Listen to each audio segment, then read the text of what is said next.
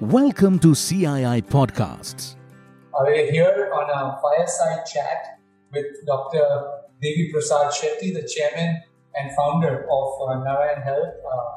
As a person, a Padma Bhushan, someone who needs no introduction, here is a person we have who really represents healthcare for the masses, represents what healthcare in a Bharat context for us today and for the world in the future as well.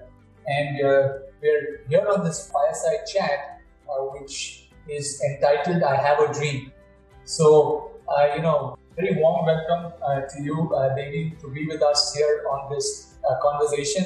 And, it's really about us capturing your dream for India as we move forward.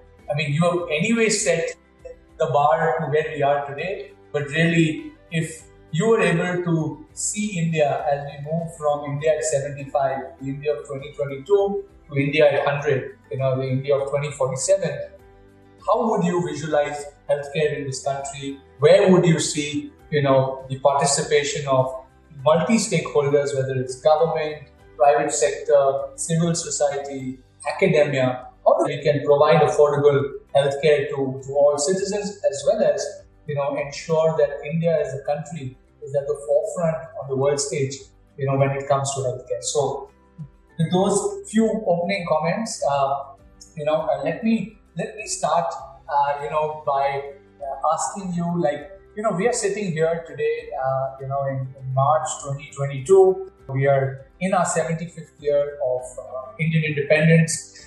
We have achieved a lot, as a country. Ever since we became independent, a lot has happened since 2014, when the current central administration has come in. A lot has changed in the world of healthcare as well. But if you were to look at, where we are today on a broad footing, what would be those 2 or 3 issues that, we must address as where we are today before we really even think of, really moving forward? So, what are those issues that are on top of your mind, if I may ask, to kickstart this conversation? Yeah, Rajan, I strongly believe that India will become the first country in the world to dissociate healthcare from affluence. India will prove to the world that the wealth of the nation has nothing to do with the quality of healthcare its citizens can enjoy. It's exactly like how India managed to dissociate mobile communication from affluence. India will do the same thing in healthcare. Why I am so optimistic that India can do it? Mainly because healthcare is predominantly driven by people with the passion and empathy. And I strongly believe that Indians are a group of people who are born with the passion, empathy, and the skill and the magic in their fingers. Most of the Indians, it comes natural to us. So we are actually genetically designed to be healers. So with a little bit of education and a right environment, we can create a wonderful healthcare system, as we have shown. So that is, I wouldn't say it's my wish list. I know it is going to happen, and it will happen very soon. Now, for this to happen, there is a very important missing link. Earlier, all of us talked about affordable healthcare. Healthcare costs should go down, it should become affordable to the common man.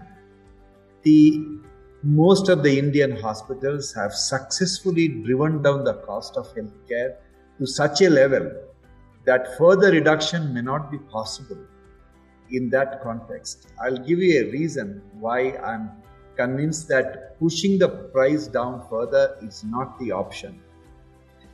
I left England in 1989, and the first patient I operated in Calcutta, that's about, I think, more than 32 years ago, paid 1.5 lakh rupees for a heart operation 32 years ago.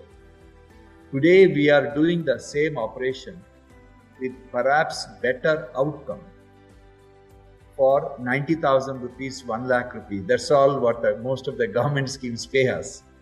And we are able to do it. Tell me what was costing 1.5 lakh 32 years ago. Today is done at half the price. There is nothing anywhere in the world this phenomena has happened. Now, can you push it further? No, you can't push it further. If you try to push it further, you can only compromise on the quality. If you want to maintain good quality healthcare, we have reached the rock bottom price. But even when I say 80,000, 90,000 rupees, how many people in the country can afford to pay? Paying for the healthcare from the pocket is not the best option available to any part of the world. There has to be a financial intermediary to pay for the healthcare. And this financial intermediary is essentially collecting money from large number of people, millions and millions of people, and paying for a small percentage of the people who need healthcare. That is the way healthcare is designed across the world. In European countries, most of the European countries, government is a financial intermediary.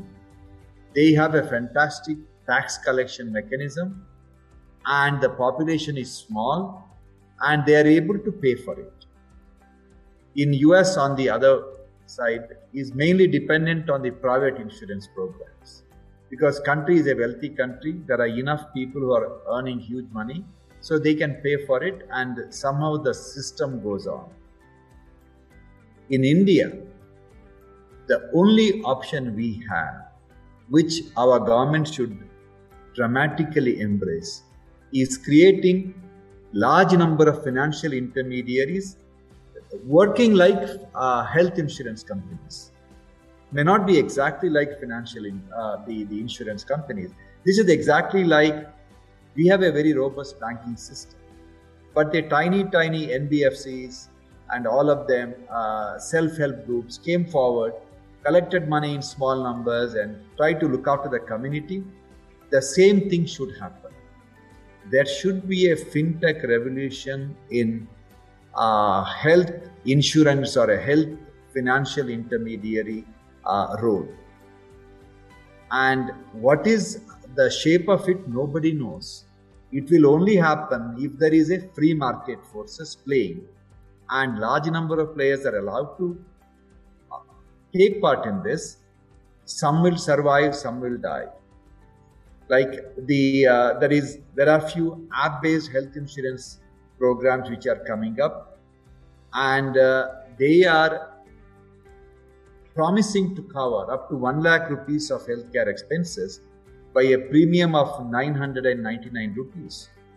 Now we may think that it is absurd, but no one knows there is a possibility that if they live to see the 5th year of operation, I'm sure they would have figured out what works, what doesn't work.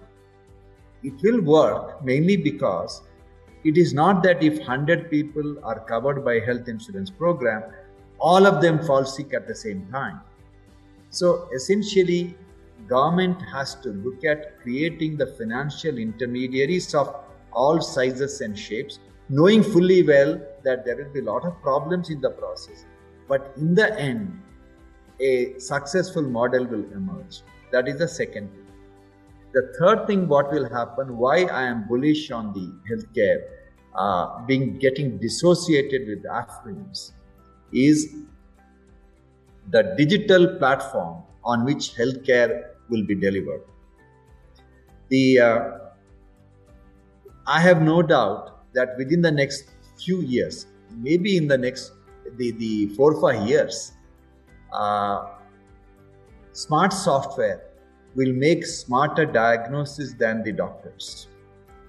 And in the near future, it will become legally mandatory for the doctors to get the second opinion from the software before starting the treatment. Now, does it mean doctors are not required? Certainly not. The all these tools will make doctors safer for the patients. All these tools will make doctors more productive for the patients. It's a matter of time before most of the patients will have the first time consultation for a headache or a heart attack or a cancer online. Online healthcare will become the norm, which has already become the norm. When that happens, physical distance is immaterial, time is immaterial, location is immaterial, everything will change. Now, when I'm talking about legally mandatory for the doctors to prescribe medicine, doctors to get the second opinion, 5 years ago, the Chief Justice, Chief Justice of Uttarakhand state, passed a judgment that in the state of Uttarakhand, no doctor can prescribe medicine on a paper. It has to be on a digital platform. Unfortunately, they couldn't implement it because the infrastructure wasn't there. But it is a matter of time before infrastructure becomes available. Now, once all the paper and whatever we do on a paper gets moved to the digital platform, the healthcare will become much, much safer for the patient.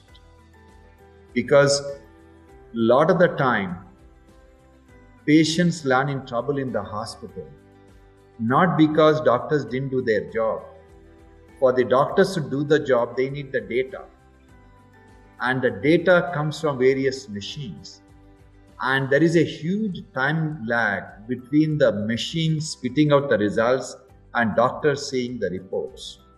Now that will be bridged by all the electronic medical records getting shifted from the desktop to the mobile phone.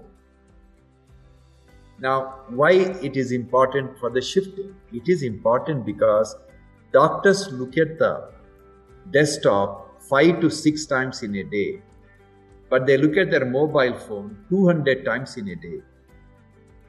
So if you really want doctors' attention, the best way is entire electronic medical records getting shifted to the mobile phone. Like today, our software team, 5 years ago, they developed a electronic medical records for us, which is so advanced. I go to bed around 11 o'clock at night. Before I go to sleep, I do the ICU rounds. I know exactly what is the state of the patient. I can see the patient. I can talk to the patient. I can talk to the nurses, doctors. I can even spot the color of urine sitting in my bedroom. That is a degree of data visualization in the mobile phone. And I get up at 4:30 in the morning. First thing I do is to do the ICU rounds.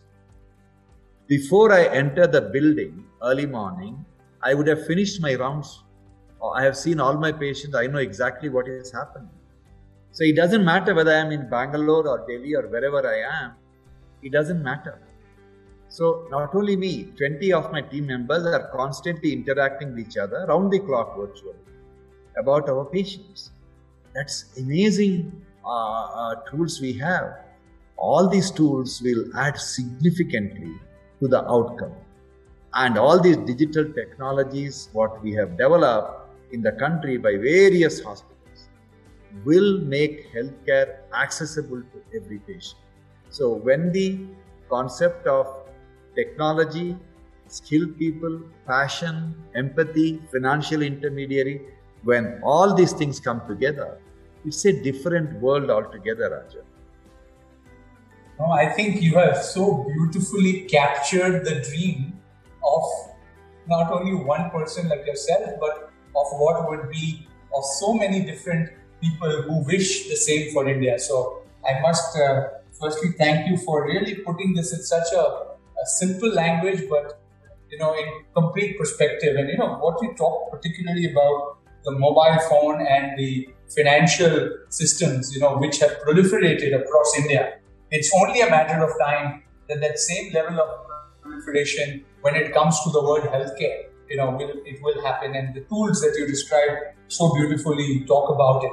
And the whole journey of transformation of India, when we looked at this from a India at 75 vision, now moving to India at 100, is exactly on the lines of the innovation happening with non-negotiables for a country like India. Right? So I know in the earlier journey, we used to talk of price performance would only move in one direction, right? And that is affordability. And you've seen that. You rightly said in 30 years, we've seen that move.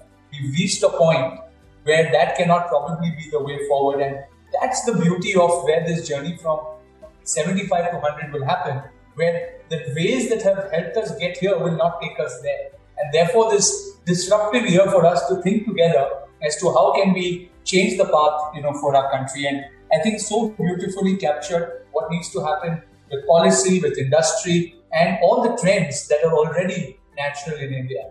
Maybe one, point that would be good for us to also discuss a little more is, you just walked out of a surgery, like you rightly, it's very visible. When it comes to best practices as healthcare organizations, right, in India, you are an exemplar in that direction as far as, your institution is concerned. What have been the key learnings? What do you feel healthcare organizations should really be doing a lot more of if we are to realize all of these aspects that we have talked of, as we move forward? Rajan, the most important issue which every healthcare organization should look at is training the future healthcare workforce.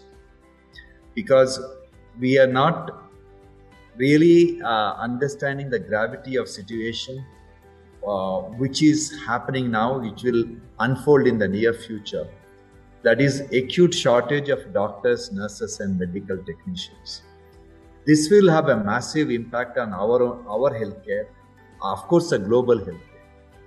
Now, COVID-19 has totally turned our world upside down. The historians 100 years from now, if they are ever going to write the history of the world, there will be two periods. One is BC, that is before COVID, other one is AC, after COVID.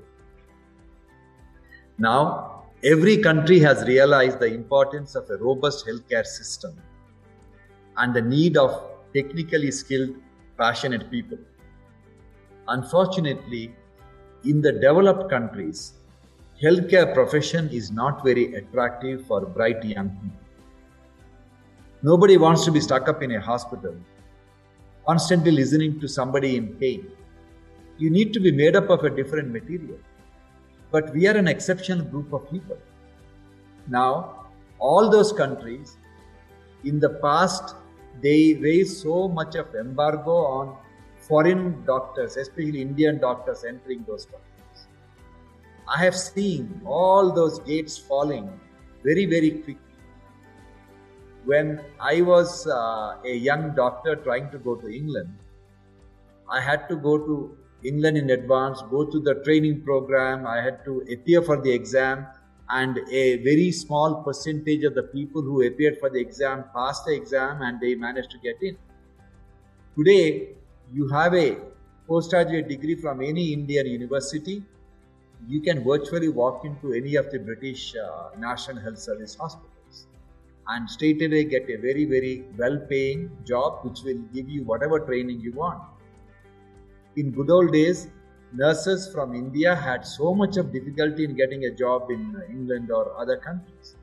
Today, every country is embracing these doctors and nurses. Yes, yesterday I was speaking to one of the administrators of one of the trust hospitals in England, NHS hospital. He was asking me that, look, you have a heart hospital, you got so many trained X-ray technicians, radiographers, CT scan technicians. Can you send them to my hospital? We are willing to pay them huge salary. I mean, their salary structure is obviously much. Then I asked them, if you ask them to appear for the exam, our kids will find it difficult because they have to pass those English language test, this test, 100 different tests. They said, no. If you certify them that they are competent, we'll take them. So this is the situation. Now, these things are going to have a massive impact on India because we'll be training large number of people. There is 80 million healthcare workforce shortage across the world. and the prime target is going to be our country. And there is nothing you can do to prevent that exodus.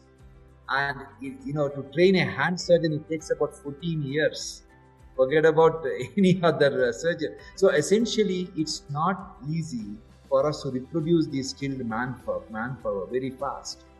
So it is very, very important that every hospital takes up training as the a priority, and the government policies help in creating and producing more and more number of doctors, nurses and technicians. Time has gone as Indian policymakers thinking about what is the need of the number of doctors for India. We should ask ourselves what is the need for doctors across the world, because we are going to be the prime supplier of medical manpower to the world. A few years ago, Harvard Business School conducted a survey, a study, and they published the results. And the results showed that the Americans who were treated by expat doctors, mainly Indians, lived longer than the American doctors who are treated by American doctors. So there is no doubt about how competent, how skilled, and how empathetic our doctors are. So it is a great opportunity. We can look at it both ways. We can say that, okay, it's going to be a brain drain. But at the same time, we can look at, if we train just 5 million doctors, nurses, and technicians, we can easily earn $100 billion of foreign currency every year. $100 billion. I'll give you the data. Cuba earns about $9 or $10 billion of foreign currency. It's a small country. It's about nearly 35-37% of their foreign currency earning, just by sending few thousand doctors and nurses to developing countries. And Philippines earns huge, I think about $39 billion. It's a huge amount of money by sending their nurses and doctors to other countries. So we have a phenomenal opportunity. We have a hospital in Cayman Island where about 100 nurses who are trained by us, individually they are sending home every month 1 lakh rupees to every household they come from. And these girls are hardly 23, 24 years old. All they did was 4 years of BSc nursing in India in a hospital like ours. And good number of them, after 2 years, less than 2 years, earlier it was 5-6 years. After 2 years, they migrate to England and they earn 10 times more. So this is the opportunity we have. We can look at it as a liability, but if our policymakers look at it as an opportunity and create the right environment for large number of nursing colleges, medical colleges, all the other technical paramedical education to come up, it is going to be a game changer. Because when these Indian doctors, nurses go to the Western countries, earn huge amount of money, a part of the money goes back to the small households from rural India, because most of the nurses come from that part of the world. It will have a massive impact on the upliftment of the real, work, the lower socioeconomic strata. So we are actually staring at a great opportunity, which I feel we should encash. I think your observation is so bang on, and I think it needs to get further strengthened over the next 25 years, because it comes once in the lifetime of a nation, Devi, that 1 in 10 people in the world is an Indian under the age of 25. Right? It doesn't happen very often in the life of any country. And one of the things we always said, with India at 75 is that the capacity or the ability for us to build human capacity through skills, in large numbers of Indians at a time when the world is facing a crisis when it comes to aging populations, is probably the best way for India to achieve a position of global leadership.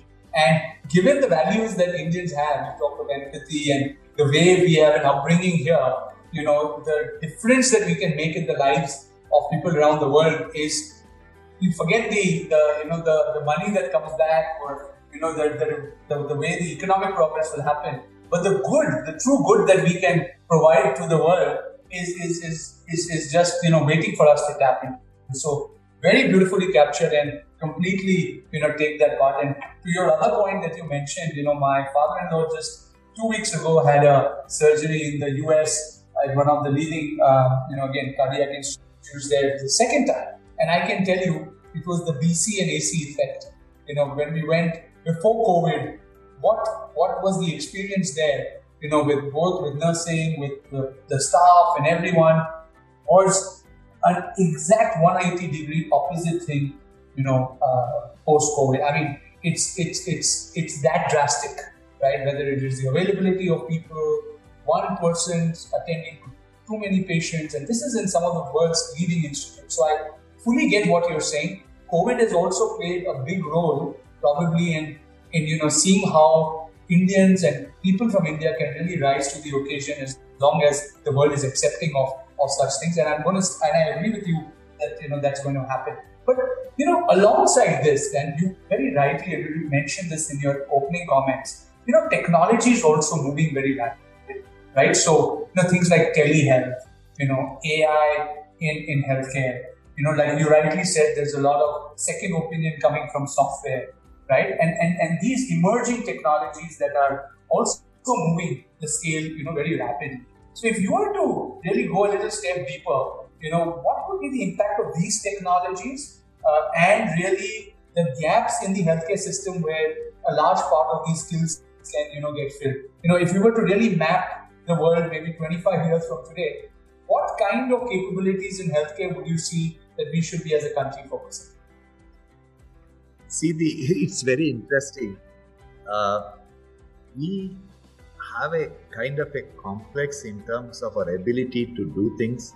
I'll give you an example. Like I was observing IIT Kanpur. IIT Kanpur, one of the most innovative IITs. They are the ones who developed one of the ventilators in a record period of time during the COVID crisis, and they were looking at the next equipment, healthcare equipment to manufacture. And I was closely following their discussion. A lot of suggestions came about cardiac monitors and this machine, that machine. In the end, all of them uniformly decided that we should develop the most advanced, most complex machine for the healthcare. And they zeroed down on the artificial heart. Now, artificial hearts are made by only 1 or 2 companies in the world. And in India today, it's called LVAD, left ventricle assist device. It costs about 70 to 80 lakh rupees for this procedure to be done, mainly because of the huge cost of the equipment called left ventricle. It's a pump which is implanted on patients in terminal heart failure instead of the heart transplant. Now, I realized why they chose LVAD as the product they had to make. It is exactly, for me, it is exactly like President Kennedy announcing that we want to put man on the moon. And everything else is a minor detail. Like he had the audacity to visualize that in 10 years, we should put the man on the moon, and how the entire country's approach towards the spaceship and the way the moon thing was planned. It was exactly like, for me, even though I read about those things as a kid about the moon mission, reliving the whole thing with their mission. And the way they have gone about, it is amazing. It is one of the best stories for anyone who wants to transform the entire idea of what a nation is, what they want to do. First thing they said, okay, we are going to do it.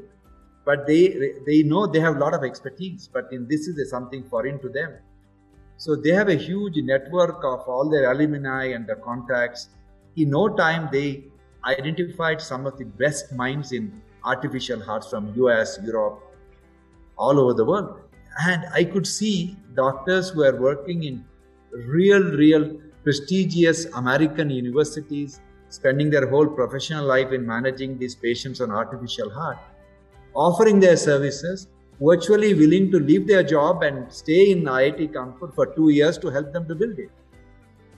And they have identified that some of the brightest minds, and they are financing it. In the end, when the product comes out, the IP right is for these young people, I think 7 or 8 people in that company they are creating. It is theirs. And they have the first right of refusal to build it. So essentially, they have addressed all the problems of a startup. You have no capital risk. You have the brightest minds advising. They even tied up with all the top heart hospitals of the country as advisors who are eventually going to be the buyers. So they tied up the market as well. So this is an example of what India can do.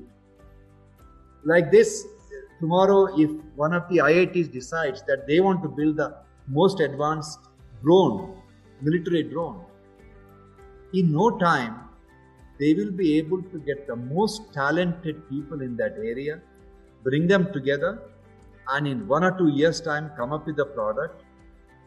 Then one of the most successful, the drone company can be built. So I was truly amazed, and I can tell you that within the next 2 years, I have no doubt that this group of people will come up with the most advanced artificial heart anyone can create, because all the advisors and people are involved, they know the shortcomings of each and every artificial heart, and they know how to overcome this. And since it is IIT Kanpur is obviously part of the Indian government's infrastructure, so obviously it has the blessings of the government, and that is a phenomenal combination, and they can truly conquer the world. I am so excited when I was watching these changes happening in the way these institutions, so-called, the traditional education institutions, coming up and changing the way they run. It's truly remarkable.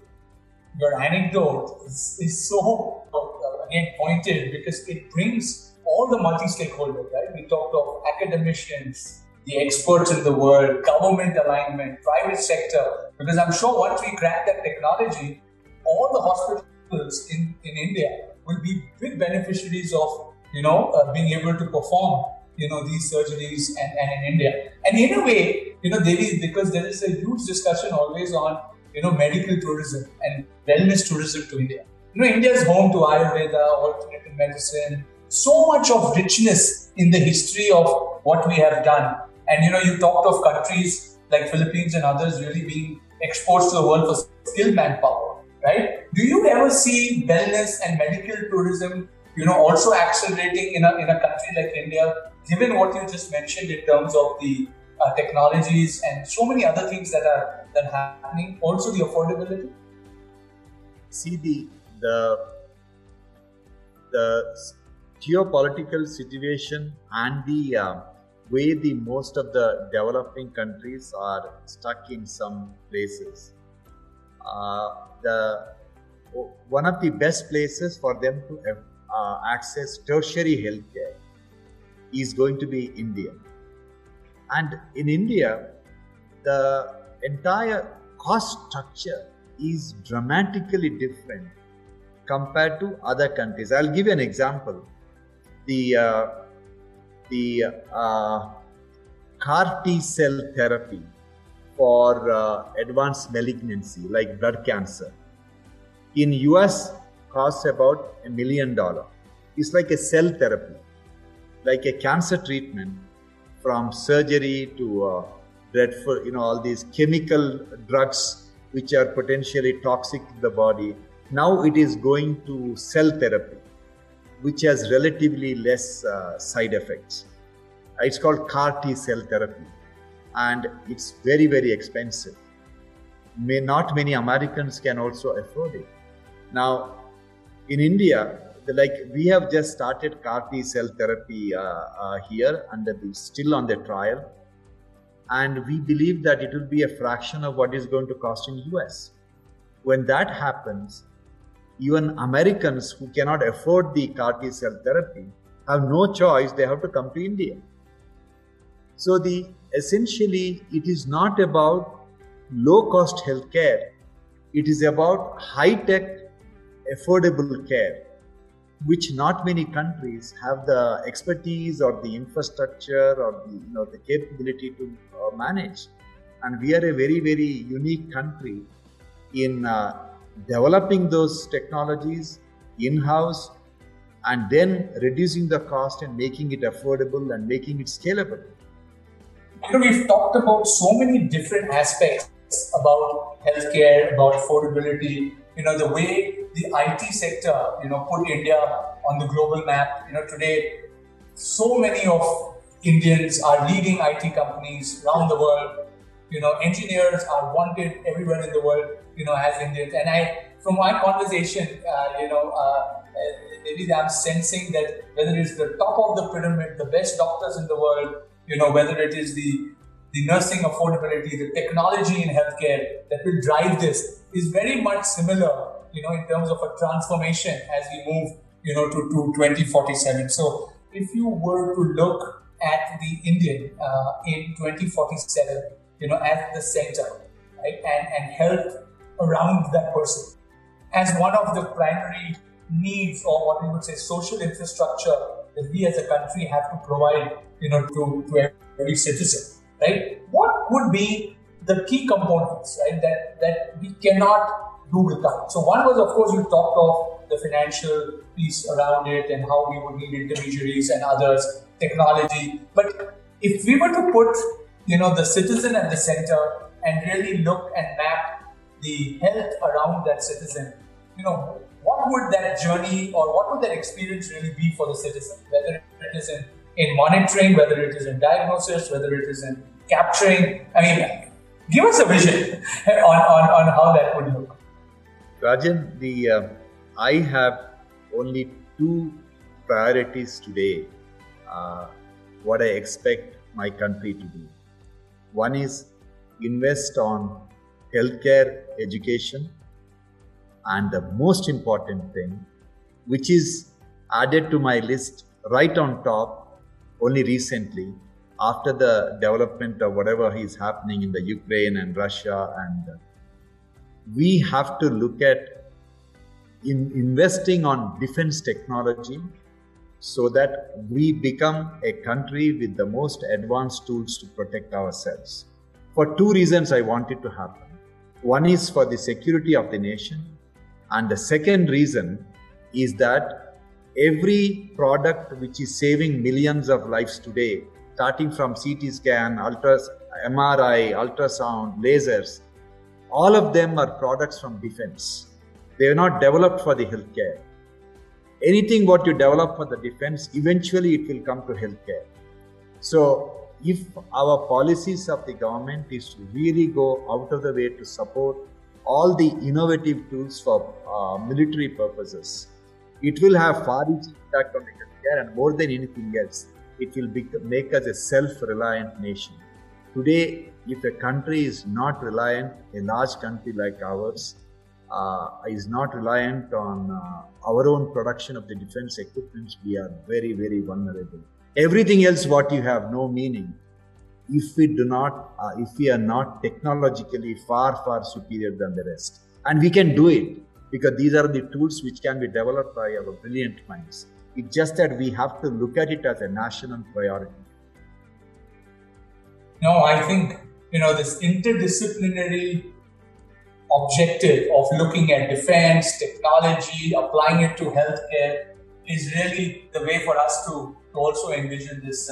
It's been such a joy to be chatting with you, and I know we can continue to go on and on. I share the 4:30 wake up experience with you as well, and I can really endorse the energy that comes when you wake up at that hour to be able to go through the day. And all I can say is that your dream is truly ambitious for us as a country. And I think if we all work together, it will definitely become a reality. So thank you for joining us for this lovely conversation, and look forward, to your continued engagement as we move as a country from India at 75 to India at 100, and keep measuring ourselves in the light of changes that are happening and course correct and really live the dreams of the great healthcare experience to all of us. So thank you once again.